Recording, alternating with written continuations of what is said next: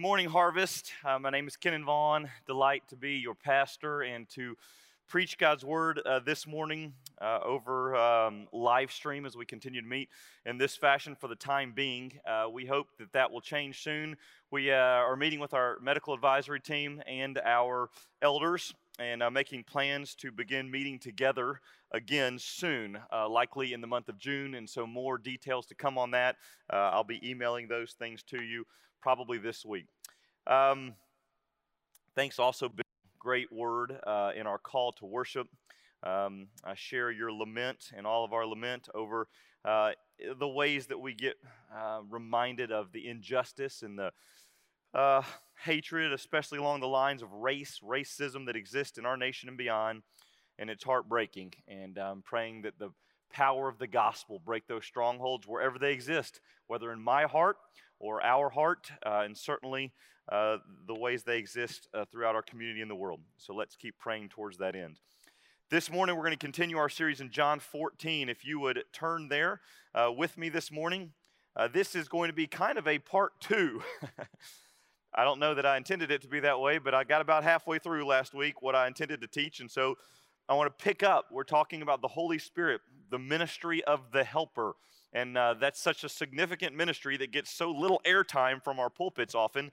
And so I wanted to sit in this a little longer this morning, continue the verses we did not cover. So we'll be this morning in verses 18 through 24. So John chapter 14, verses 18 through 24. And wherever you are this morning, if you're able to stand to your feet for the reading of God's Word.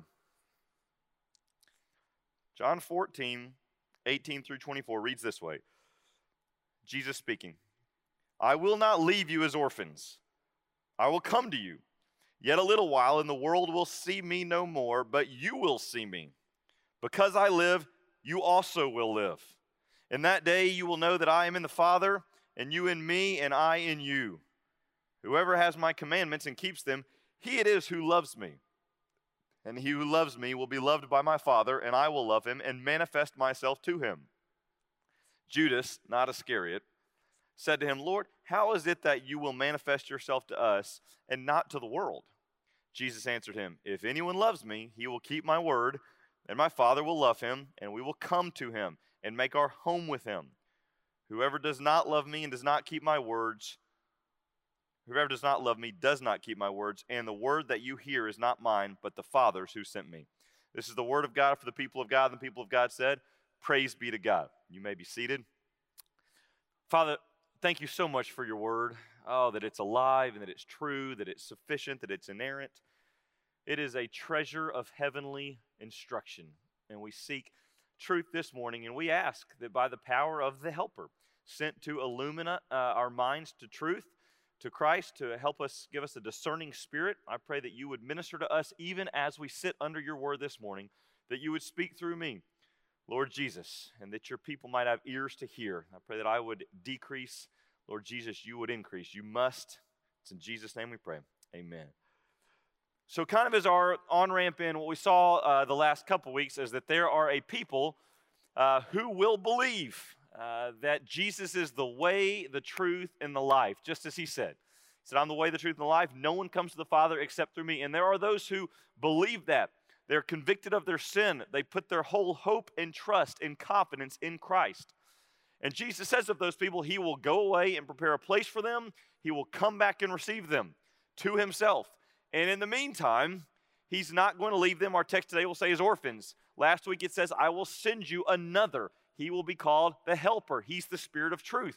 We looked at the Trinitarian nature of the Godhead last week. One God in three persons, that the Helper is another of the same substance, of the same kind as Jesus. He's a he. He's a person.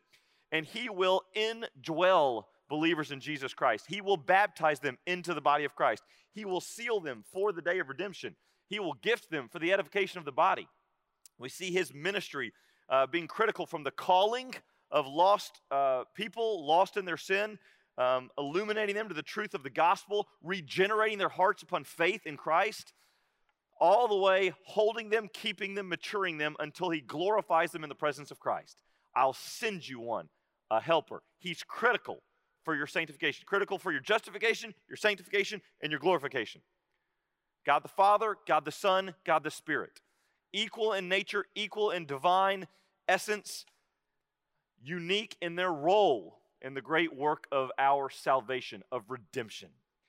So we saw that last week, that there's a meantime in which believers wait upon the coming of Christ to call us to himself. He's given us his Spirit who dwells with us and in us. That's where we left off last week. And we're to be a Spirit-filled, Spirit-led, Spirit-guided people. And we're meant to, we saw last week, he said, if you love me, you'll keep my commands. We're meant to be a people who love Jesus so much that our desire is to keep his commands. Yet we have a problem. And the problem is ourselves. It's our flesh.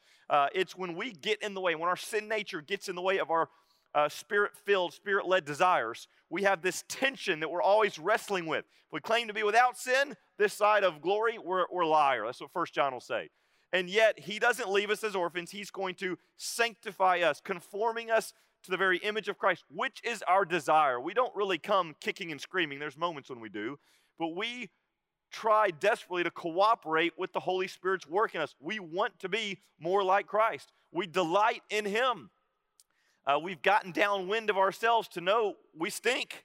I don't want to be more like Kenan. I want to be less like Kenan, more like Jesus. And so the Holy Spirit, we cling to him as he carries us forth, maturing us in Christ. So that's where we pick up this morning in verse 18. Jesus promises this, I will not leave you as orphans. I will come to you. So the idea is he's insinuating that he is leaving, but don't worry, he's not leaving you in such a way that he will leave you as orphans. In other words, he's not leaving you without any guidance. He's not leaving you without anyone to help you along to maturity. That's what parents do for a child. They help a child grow from an infant all the way to a mature adult. That's really part and parcel of what parenting is. And of course, for a Christian, is to help them become a godly adult, to help them know and love and follow Jesus and their faith be their own. Well, in the same way, Jesus says, I'm not going to leave you as an orphan spiritually. When I have called you, illumined you to the truth of who I am, presented myself, and you have received me, I'm not going to leave you there in your spiritual infancy. My goal, Jesus is saying, is for you to mature, to come to adulthood in your spiritual life. There's a warning to the Hebrew church that if you're 3 years as a believer and you're still drinking spiritual milk and you haven't progressed to meat, again, this illustration of a baby and its progression of what it's able to eat and digest, so that's a problem. The idea for Christians is that we mature in our understanding, in our knowledge, and in our obedience. And the Holy Spirit is the one critical to helping us mature. Critical in the way a parent is critical in bringing a child along to maturity. I used the illustration last week of when I helped my father build that fence. Holding the gate open was necessary, but not really essential. Yet in the way that Catherine, when I watch her with little Mac, she is necessary and critical to his development. By the way, it was funny this week to see the way my children are at least listening to the sermons, hopefully applying them. We were putting up our little pool fence for the summer, our little safety kind of infant protector, little miniature black fence to go around our pool. And I was pushing the poles in. My son Caleb was popping out the little stoppers that are in the holes presently. And Jonathan wanted a job, so we gave him a Ziploc bag. And he went around behind Caleb, and Caleb handed him the stoppers, and he put them in the Ziploc bag. And he said, Dad, I feel like my job is necessary but not critical. I said, all right. I'm proud of you for listening. But that's not the job of the Holy Spirit. Necessary and essential. We don't grow, develop to any sort of maturity apart from the work of the Helper, the Spirit of truth. So Jesus said, not leaving you as orphans, I will come to you. By the way, I want to make the point, I will come to you. Is it Jesus or is it the Holy Spirit? And the answer is yes. Again, this is foundational in our Trinitarian understanding of who God is. That yes, Jesus is saying for the Holy Spirit to be sent to you, because that's what he just said in the previous verse. For us, it seems like a different sermon because it was last week. It's not. It's a sentence previous in the same speech. For the Holy Spirit to come to us is for Christ to come to us. For us to be indwelt by the Spirit of Christ is to be indwelt by the Holy Spirit. One God in three persons. Paul would say, I have been crucified with Christ. It is no longer I who live, but Christ who lives in me. So the indwelling of the Spirit is the very indwelling of Christ in our lives. And he says, I won't leave you as orphans. I'll come to you yet a little while yet a little while, and the world will see me no more. Christ is about to be crucified, dead, and buried. He'll resurrect the third day. He'll appear over the course of 40 days in various times, about 11 recorded instances. We know to the apostles, certainly, to even a crowd as large as 500. Then he'll ascend to the Father in heaven. And again, the world will see him no more. But look at this. You will see me. Good word of encouragement. They would have needed this on day 1 and 2 after the crucifixion of Christ. You will see me again. They will see him in the resurrection appearances. He'll appear, 1 Corinthians 15 says, to Cephas first, and then to the 12, then to 500 at one time, then to James, then to all the apostles. He'll appear to them multiple times. They will see him. And look at this. Because I live, this is Christ alive from the grave, the resurrected Christ. Because I live, you will also live. Now, he's not merely talking about his rising as the first fruits from the grave, that one day after you die, you too will be raised from the grave. That's true. But he's talking about in this life, you're going to be alive from the dead, just as you see me resurrected from the grave. In other words, and by the way, Romans 6 is your commentary on this. Romans 6, especially verse 5 and following, says, we don't merely join Christ in his death to sin. When we believe in Christ, it's not merely a believing, and I'm going like this. I can't help but when I think of Romans 6, I think of baptism. We're dead to sin in Christ. We go under that water to signify a death to our old self. But we don't keep you under. Hadn't yet, aren't planning on baptizing anyone. We're always going to bring you back because when we're adjoined to Christ, we're adjoined to him in his death, and the forgiveness of sin is ours. And yet we are also adjoined to him in his new life. Because he lives, we will have a newness of life. Christians are not merely new believers. They're new creations. Understand this. To be a new creation in Christ means that we have been given the mind of Christ. We've been given a set of spiritual desires, longing to be more surrendered to our Lord and Savior, frustrated by our sin that we once delighted in. Understanding now there is death where we thought there was life, and there is life where we thought there is death. Life found in Christ alone. In the American church today, kind of a popular stereotype is that there's a whole lot of hypocrites. There's a lot of people who say that they're going to heaven because they believed in Christ, and yet their lives don't look any different from the lives of people who are lost and don't proclaim to know Christ at all. And you say, there's no difference. These people are just hypocrites. And that's really sad when that's true. That's probably emblematic of the inauthenticity of many believers or those who say they're believers but truly aren't, the inauthenticity of their faith. The idea of a sincere and saving faith is the idea that you will find, yes, forgiveness in Christ's death, but newness in his life. That there ought to be evidence that you're saved because you're a new creation. There's a difference in your life. There's an obedience because of a love for Jesus. There's a gospel-driven obedience. There's a difference in knowing the story. There's a difference in believing in Christ cognitively. I know the story. I think he died. I think he died for me. I'm in. Treating it almost as a sense of that's good so that when I die, I'll be forgiven and given eternal life. Now, back to whatever I'm really pursuing, which is this world and my own gain and glory. There's a difference in cognitively believing a story and experientially and relationally knowing Christ. And the way faith is used in Scripture, it's a faith that inaugurates a relationship with Christ. So if you're believing but don't have any relationship with Christ, that's not biblical belief. That's not saving faith. And I think filling our churches today are many quote-unquote believers who only know cognitively the story and person of Christ, but don't know experientially and relationally Jesus as Savior and Lord. Jesus said it, if you love me, you'll keep my commandments. Someone who's truly saved, it's implanted in them a holy brokenness over their sin, a holy desire to be consecrated unto the Lord, to be surrendered to Him, a pure love for their Savior and a longing for Him. The Holy Spirit can't help but produce that longing. That's the Holy Spirit's cry to glorify Jesus. And the Holy Spirit has taken up residence in us. There's a cry in our heart, in our spirit, to glorify Jesus. That's what's true of the Christian. Can you be a Christian and be alien to the effects of the new birth? Biblically, no. That would be to be an unregenerate Christian. That's an oxymoron. There's no such thing in the Bible. Again, Jesus said, for those that love me, they will obey. How are we going to obey? I'm giving you the helper.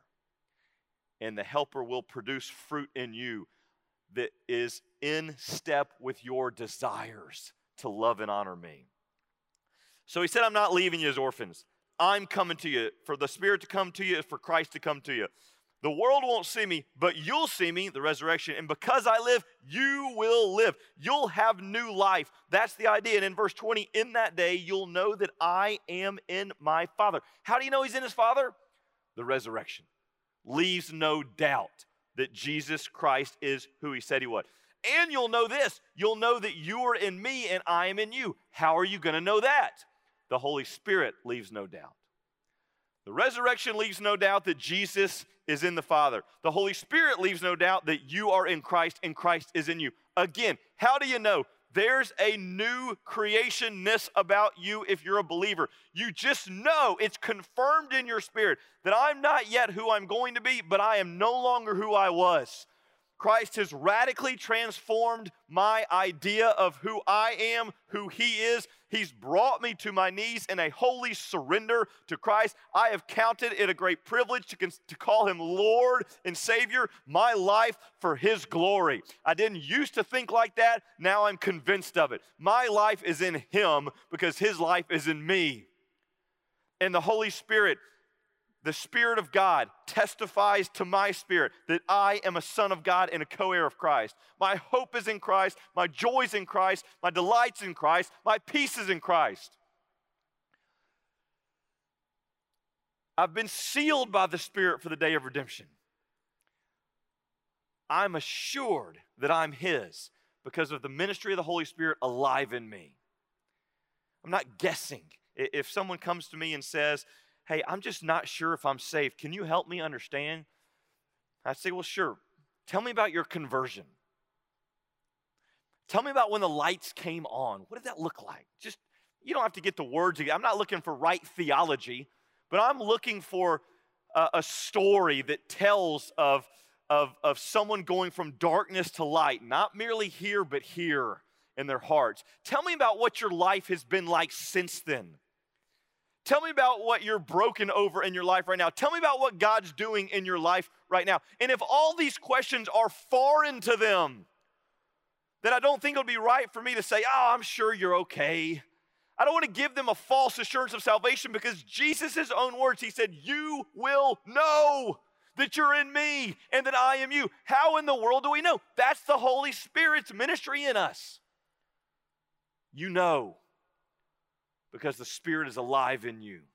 And just as the disciples could not deny that Christ was alive, you can't deny it either.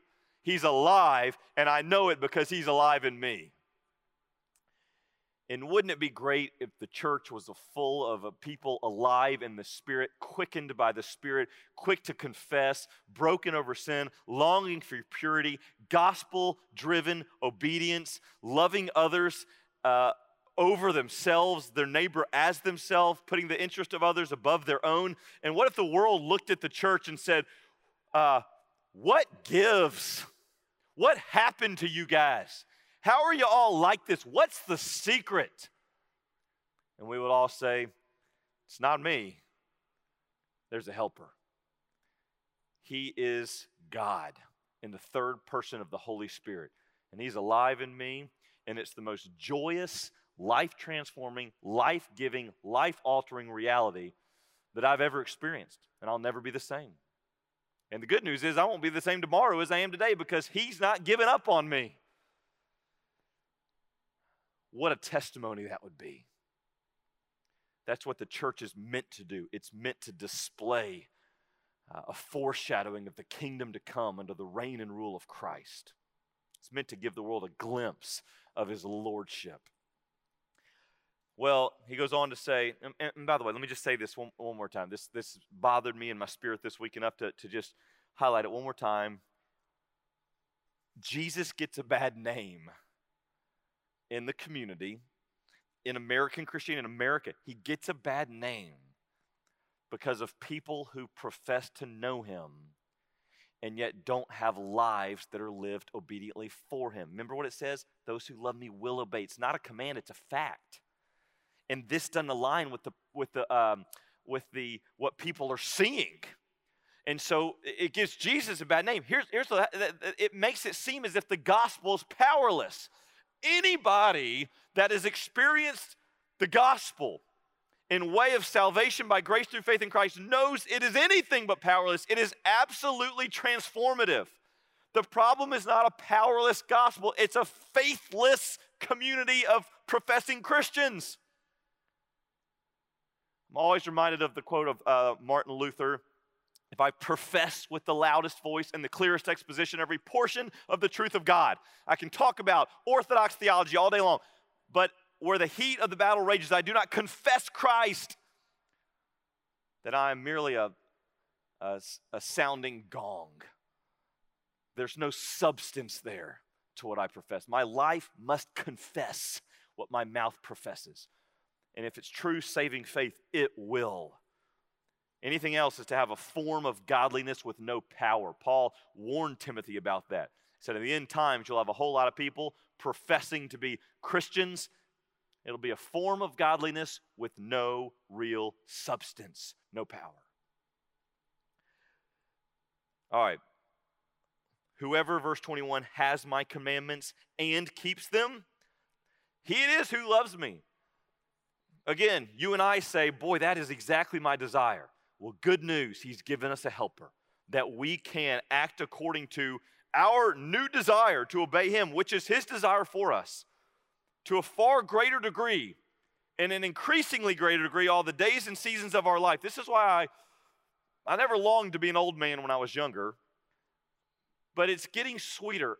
Old age, and I'm kind of in the midlife season, as I look towards old age, what I long for is a day where there'll be less of me and my fleshliness as there is today. A day where there'll be more godliness, more humility, greater perspective, more wisdom, more seasoning in Christ, more of the character of Christ, more of the fruits of the Spirit. And I believe that. I believe it for myself, not because I think I'm going to white knuckle my way there, because I think the Holy Spirit's faithful. Should God give me another generation? Should he give me the years? I'm hopeful that he'll be faithful to his promise. That as I keep stumbling forward in an effort to cooperate, he's going to produce that godly character in me. And I'm hopeful for that. I long for that. He who has my commandments and keeps them, he it is who loves me. And he who loves me will be loved by my Father. And I will love him and manifest myself to him. Understand two things here. He says if you obey me, it does two things. It promises something, and it proves something. What does it prove? It proves that you're mine, Jesus is saying. He who loves me will keep my commands. So if you're one who is driven by your love for Christ towards obedience, that proves that you're his. That's a wonderful assurance to yourself. That's not natural, sinful man's desire. That's the spiritual man reborn by the regenerating work of Christ. That's now your desire. Praise be to God. It proves you're his. But it also promises something. Look at the last part of this verse. And I will love him and manifest myself to him. I love this part. This is my favorite part of the text this morning. It promises this, that as you are striving towards Christ out of a love for him because he first loved us, he's going to meet you in your striving with a greater and greater manifestation of himself. He's going to reveal himself to you to an ever-increasing degree. This reeks of relational intimacy. Do y'all see that? You're going to get more of me the longer you pursue me. You keep running. This relationship with Christ is not stale. If your testimony is, 26 years ago, I put my trust in Christ and I'm saved. How about since then? What do you mean? How about since then? Well, I've tried to be consistent in church, and I've tried to raise my kids along Christian values, and I've tried to generally live a good life. There's something missing in that testimony. Jesus says, as you live pursuing obedience in response to the love you have in your heart for me, I'm going to keep manifesting myself to you. That there's a dynamic, growing, transformative relationship with the living God of the universe in the second person of the Trinity. That is an awesome promise. That's what's ours in Christ. There's nothing stale about a relationship with Christ. It's just like my marriage. Catherine and I, my sweet, beloved wife, Catherine, we celebrated 14 years Wednesday night. We actually celebrated Tuesday night because Wednesday night I was doing a Discover Harvest with many of you. But Tuesday night, we celebrated 14 years by the grace and mercy of God. Gee whiz. Praise God. And I can tell you this, very quickly, when I met Catherine, I saw the spiritual depth and character of this woman, the beauty inside and out. I was so amazed at who she was. I had this longing to be with her, and it was just a good longing. It wasn't merely a desire for her physically. It wasn't merely physical attraction. It was this deep longing to be with her. And so very quickly that turned into a proposal, an ask. Will you be with me? Will you be mine? Will you receive me as yours? Will you marry me? And that's an unbelievable commitment. In terms of our life under the sun, that's about as strong as it gets, second only to our surrender to Christ. There's a surrendering element. I'm going to love you and serve you unconditionally with all I am until death do us part. It doesn't get any stronger than that. That's quite a promise. And I was in love with Catherine enough to make that proposal, to say those covenant vows in front of God and in front of all of our best friends and our pastors. And on that day, May 13th, 2006, that was not the end of our relationship. We did not consummate the marriage and say, all right, you do your thing, I'll do mine. Every once in a while, we'll connect through prayer. We'll make sure we're on the same page, should the Lord give us kids and parenting. And, we'll just kind of cruise through life with the same last name. I hope that you got depressed even hearing me say it. That's not marriage. There's a moment, a consummation. There's vows, there's a commitment, there's witnesses, there's celebration, and then that's the beginning of this dynamic adventure, which, yes, has its peaks and has its valleys, has its difficulty, has its misunderstandings, and yet it's a vibrant, alive, dynamic thing that requires me to constantly die to myself and pursue her and remember my vows. And by the way, the more faithful I am in pursuit of her, the more I get of her. That's the very reward. There's a greater manifestation of who she is. I get to know more who she is. That's revealed to me for my own delight and my own sanctification. Now that's marriage. Marriage is good. This is better. Your relationship with Christ did not consummate when you walked an aisle, when you prayed a prayer. That wasn't the end. That was the beginning of a dynamic, living relationship with God. And the more you pursue, it's a promise. You get more and more of Jesus very quickly. How does he reveal himself to you? Let me just list off a few ways. One, through his word. I talked about this last week. The Bible's no longer a dead document to you. Not when you're illumined by the Holy Spirit to the truth of Christ. When you go to your word, Harvest, I want this for our church about as bad as I want anything. I want you to open the word of God and just know this is the living God speaking to you. And by the way, I've had plenty of quiet times where I'm distracted and get nothing out of it. That's fair. I've never had a time, though, where I've been in God's word and I've been attuned to what the Spirit is saying, where I've looked in and meditated on God's word, where there's not been application in my life, where somehow I don't see something that pricks my spirit, that brings about a certain thought, that leads me to godly sorrow, which leads me to repentance, that leads me to confession, or that quickens me to a greater love for Christ, or gives me a conviction to what I need to do that day even that would be a God-honoring thing, brings people to mind, brings truth to mind, brings sin to mind, convicts me of righteousness and sin.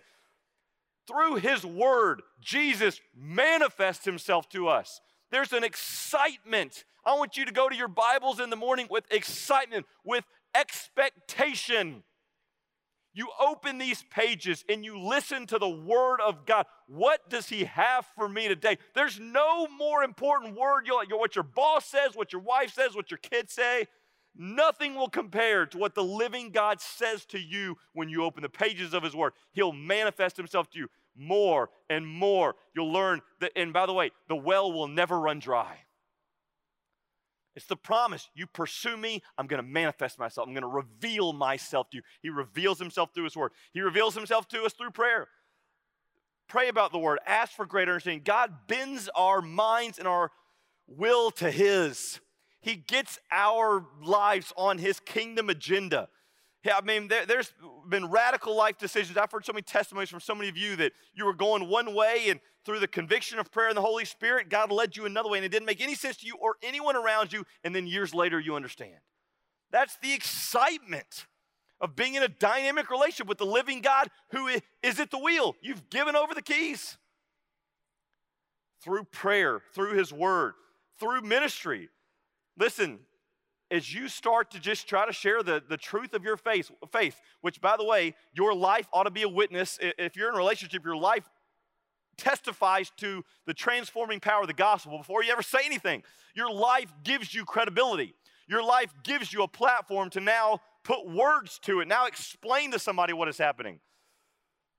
As you begin to minister, you'll find the Great Commission is true, that not only has he commanded you to make disciples of all nations, but he said, and lo, I'll be with you always to the very end of the age. You find you're not alone. He manifests himself to you. He empowers you for the task. Quick story, I remember being in Zambia in the southern part of Africa. This was probably some 15 years ago-ish. And I was there with a team to teach. It was like a college students from all over the country and neighboring countries. There was about 2,000 college students, and we were doing, they called it like more of a revival, but we were preaching the gospel and doing training all day long, and I would speak at nights, and our whole team would train during the day in small groups. And I was young, 15 years ago. I was not an experienced communicator, so to say. I had a little bit of experience through youth ministry, but not much. I certainly never feel, even today, I don't ever feel like I'm knowledgeable enough as much as I want to be. But certainly 15 years ago, I was new in ministry. And this was the largest crowd I'd ever spoken to, 2,000 people in a foreign context. And it was the first night I was about to speak, and they were in there, and there was worship, and there was this massive structure filled with these folks singing. And I just got so nervous and overwhelmed that I went outside, and this is still a moment. It's a moment that has marked my life. I've never forgotten it. You hear it in every prayer I pray before I preach. But I went outside, large stone about 30 yards away from the auditorium. It was a starry night, beautiful. I went out to this stone. There was only about 2 songs till I was supposed to speak. I felt overwhelmed. I was scared. All of a sudden, I felt like I personally am not enough for this moment. I don't have what it takes. I don't have a good enough word. I don't have a strong enough testimony. I'm not a strong enough example. I am. I need help. Like I can't do this. In full disclosure, I cried that night on a rock under the sky, and for about a song, I just cried. I thought, if I run that way, they'll never know the difference. And over the course of me sobbing through a song, the Holy Spirit began to minister to my heart. And the first thing that happened was there was a peace that just began to settle in. There was I didn't hear anything audibly, but there was some kind of a message to me that was this, you're not enough, but I am. Like, I've got this. I just need you to be a servant. I just need you to speak the words that I give you. There was this calming presence of, I don't need you to do this. I'll do this. I just need you to stand up and testify to who I am. I will go to work supernaturally in the hearts of 2,000 students. I can handle that. I can handle transformation. That's my business. Your business, give a faithful testimony of who I That night is when I prayed. I said, Lord, I said, I need less of me. I need more of you. And I just said it over and over and over and over again until the next song ended and they were introducing me, and I walked all the way in just saying, less of me, more of you. I must decrease, Lord Jesus, you must increase. And I felt a peace that passed my common understanding as I spoke to those people. And that was really the beginning of a ministry and preaching and teaching. And that's my prayer every single time I stand before you and open God's word. Less of me, more of you. God, I will testify, I will preach and teach, but I need you or nothing of any eternal, kingdom, spiritual, transformative, gospel, power, value will happen in the lives of your people. Less of me, more of you. Through ministry, there's guys that say all the time, I've never had that kind of empowering come upon me. And so I've never shared. I would say this, if you share, you'll find that kind of empowering.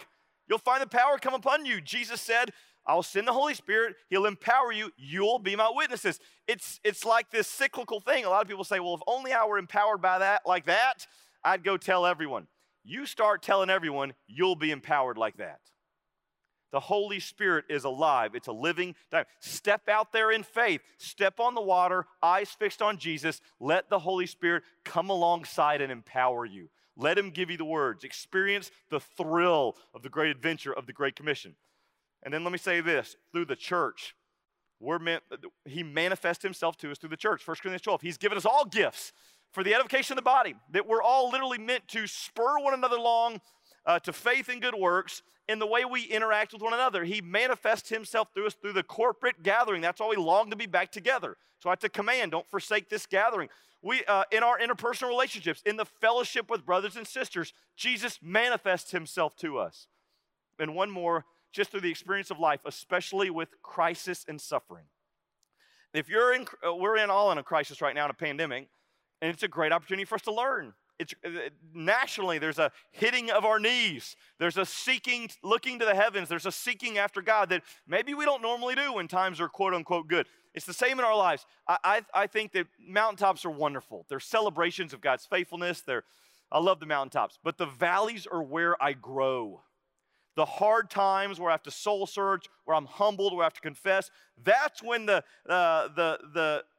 fire begins to burn off the impurities, and I'm malleable in the Lord's hands, and he produces in me a greater character of Christ. I don't long for valleys, but in the valleys, Christ manifests himself to me in greater ways.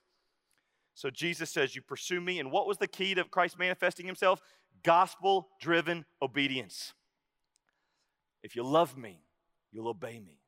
Gospel-driven obedience. All right. Verse 22, Judas, not Iscariot. So this is the disciple Thaddeus. This is his big moment. Lord, how is it you'll manifest yourself to us and not to the world? In other words, if you're about to reveal yourself to the world and reign and establish your kingdom and every eye will see and men will beat their sword and plowshares, that's to everyone, right? How are you only going to manifest yourself to us and not everyone? Jesus doesn't rebuke him. It's a good question. It's the same thing disciples ask in Acts 1 just before he ascends. Are you going to reveal yourself and establish your kingdom now? He doesn't rebuke them. He says that date's coming. The times and days are unknown. But here's what you're about. I'm going to give you the Holy Spirit to be my witnesses. He tells Thaddeus the same thing. He doesn't give him a hard no. He just says, look, if anyone loves me, he'll keep my word. There's a day I'm coming, Jesus is ultimately saying. He won't deny that. There's a day I'm coming. But this day, if you love me, obey me. And look what will happen. You love me, obey me, my Father, he'll keep my word, and my Father will love him, and we will come to him and make our home with him. In this day, those who love Christ, obey him, he will dwell with us. A couple things on this. To be loved by the Father, this is an active, this is a Father delighting in you. This reminds me of Exodus chapter 19:5, where he says, if you obey me to Israel, you'll be my treasured possession. God had already called Israel to be his people. He had already said, I called you out to be my people to demonstrate, I'm going to demonstrate my glory in you, and the whole world will see it, and you're to testify to who I am. He had already called them. He would not go back on his word. He wasn't going to revoke them as his people in their disobedience, but he said, if you delight in me, you'll be my treasured possession. The idea is, I'll delight in you. This is a great illustration for this. Anyone that's parents, when you have children, you love them. You're not going to trade them in when they're disobedient, but you grieve their disobedience. You grieve it for them. You grieve what they're missing. You know that you've given them good and loving commands for their own good. And when they disobey, they bring harm, they bring danger, they bring consequence, even your own loving discipline. By the way, I've never enjoyed disciplining my kids. I never do. Catherine and I joke about it takes energy. It's hard. We got to hold each other accountable to discipline them, because sometimes it's just easier to go, please don't disobey again. But that's not loving. Proverbs says if you spare the rod, you hate your son. The idea is if you're not willing to discipline him, you're not loving that child. God loves us. When we disobey, we grieve him. He lovingly disciplines. He doesn't revoke us as his children, but he disciplines us. But conversely, when we obey, the same way when one of my children obeys, it warms my heart, not because it makes much of me, but because I know the goodness that obedience will have for them and their own maturity. I can dote on them. I can love on them. I can squeeze them and say, yes, I can reward them. God will actively dote on you. He will actively love you. He squeezes. He delights in. You're his treasured possession in obedience. That's a beautiful, and the children, boy, do they love that moment. That we want that to be their motivation, not fear, but love. God wants to actively love us and us to be so enamored with his love that's why we continue to obey. And it's this beautiful cyclical relationship of gospel-driven obedience. And he says he'll come and make his home with us. In the Old Testament, that was Israel's privilege, that God tabernacled among them, that the temple was in Jerusalem. Every other kingdom had their great mountains, their great rivers, their great... You come to Jerusalem, you see God. Well, in the New Testament, Paul will tell the Corinthian church twice, 1 Corinthians 3:16 and 6:19, do you not know that you are a temple of the Holy Spirit? That now that you are the dwelling, he dwells in us. The world is meant to look at us if they want to see who God is and the transforming power of the gospel. What a humbling and yet convicting thought. And he says in 24, whoever does not love me does not keep my words, and the word that you hear is not mine, but the Father's who sent me.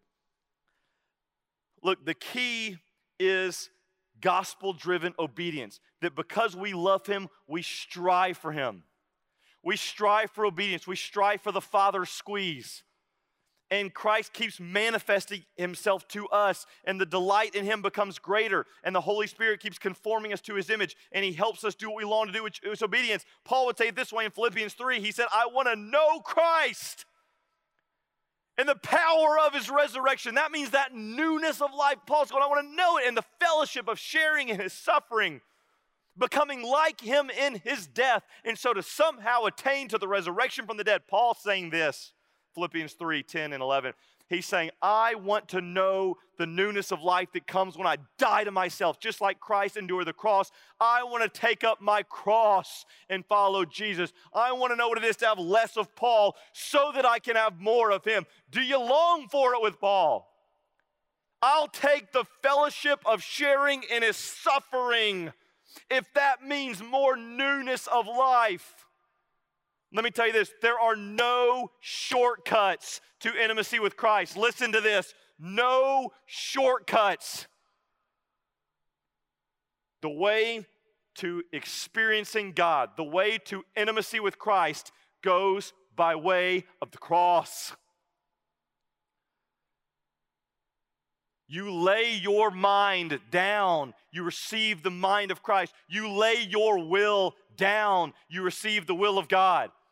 You realize you are powerless. You are empowered by his Spirit. You take every desire for personal gain and glory, you surrender it, that your life might bring gain and glory for Christ.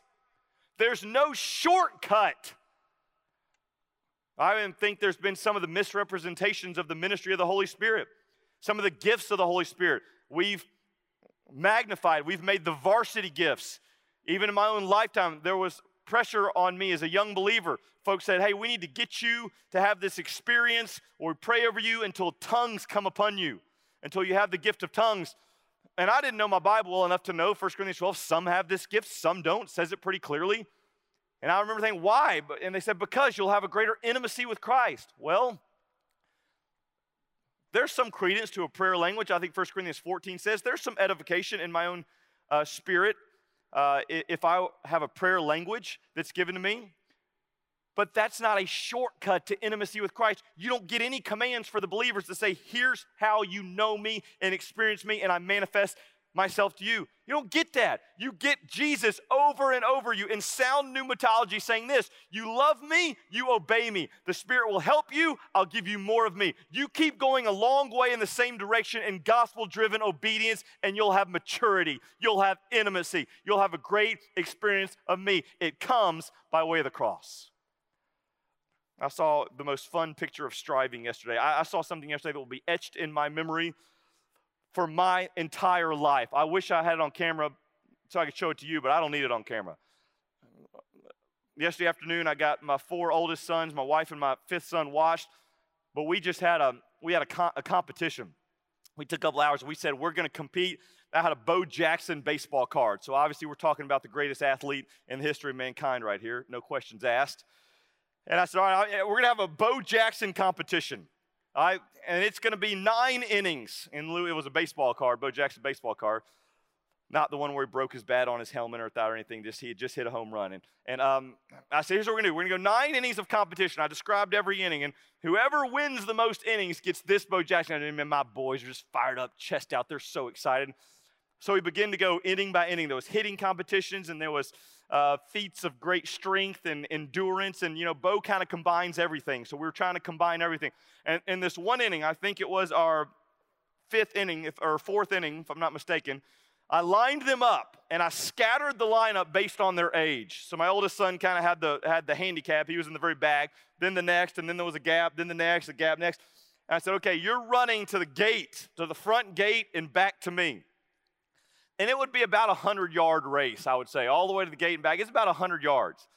And, of course, they all wanted a little better position than they got. Everybody's flesh is going to complain. That's what we do naturally. And I convinced them that Bo Jackson was not a whiner, that you take what you get. In fact, you ask somebody to make it harder on you, and then you compete. You give it your all. And it was so funny. My wife helped me think through the staggered order, and we got it all set. And we said go. And I had no idea. I didn't even know if it was fair. I had no idea. But we said go, and these guys take off. And about the time they hit the halfway point, the pile was kind of narrowing together. And as they were about halfway back to me, it was obvious that this was going to be absolutely neck and neck, that we had done the staggering just perfect. And my little guy, I wish it looked like Chariots of Fire. I could see it in slow motion. Just the quads coming up, the cheeks bouncing. He was and then right on his shoulder was the second youngest. He was straining. His eyes were closed. You saw just veins in his neck. And right behind him, about a foot taller, was the second oldest. And I could see those strides. He was grabbing hold, and he was catching. And you saw in him, it looked like tears. He was fighting so hard. And right behind him, hat on backwards, was the oldest. And he was just grinding. And I saw this look on all their face, just staggered right out.